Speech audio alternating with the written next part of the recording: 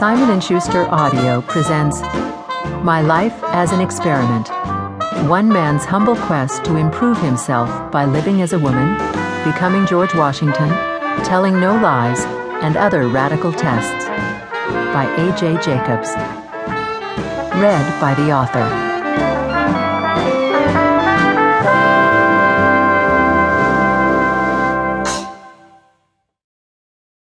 Introduction.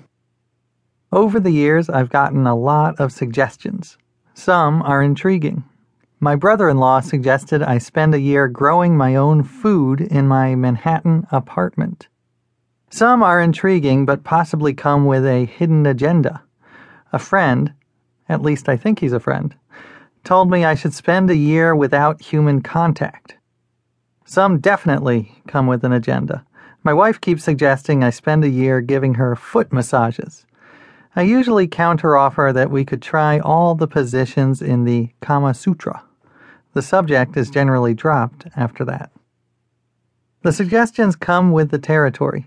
For the last 15 years, I've attempted to live my life as a human guinea pig. I've engaged in a series of experiments on my mind and body, some of which have been fruitful, some humiliating failures. I've tried to understand the world by immersing myself in extraordinary circumstances. I've also grown a tremendously unattractive beard. My career as a human guinea pig began with a piece of furniture. I was working at Entertainment Weekly magazine in the mid-1990s, and the Lazy Boy Company had just created the most pimped-out, excessive chair in the history of human seating. It pushed the concept of leisure, or sloth if you're feeling moral, to unheard-of extremes. It had a butt massager, a heater, a modem jack, a built-in fridge for you to store beers and cheese sticks, everything but a toilet and an outboard motor. I figured the only way to address this magnificent monstrosity was to road test it, to see how it held up under severe conditions. Being a committed journalist, I offered to spend 24 hours watching TV in this lazy boy and then write about it. The experiment was actually a bit of a bust. Somewhere in the middle of a Law and Order marathon at 3 a.m., I fell asleep for 5 hours. But I glimpsed the possibilities this type of journalism offered. I was hooked. Since then, I've put myself and my patient wife through a battery of experiments, the highlights and lowlights of which are in this book. To understand the global phenomenon that is outsourcing, I outsourced everything in my life. I hired a team of people in Bangalore, India, to answer my phone, answer my email, and argue with my spouse for me. This, by the way, was probably the best month of my life. To explore the meaning of truth, I decided to practice something called radical honesty. I spent a month without lying, but more than that, I vowed to say whatever popped into my head.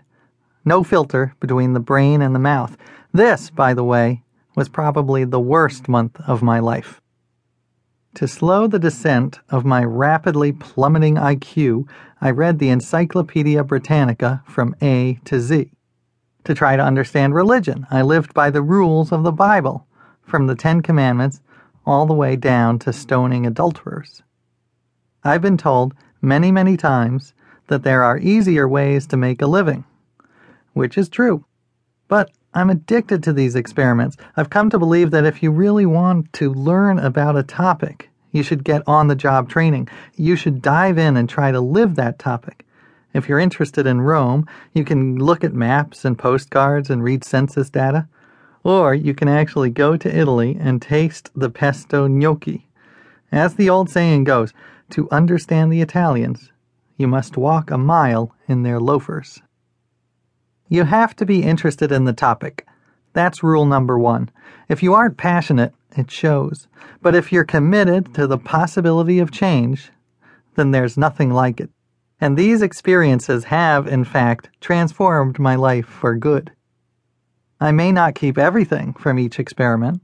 After my year of living biblically, I decided to shave my beard and hang up my robe and sandals. But I still do observe the Sabbath. I still say prayers of thanksgiving every day, even though I'm an agnostic.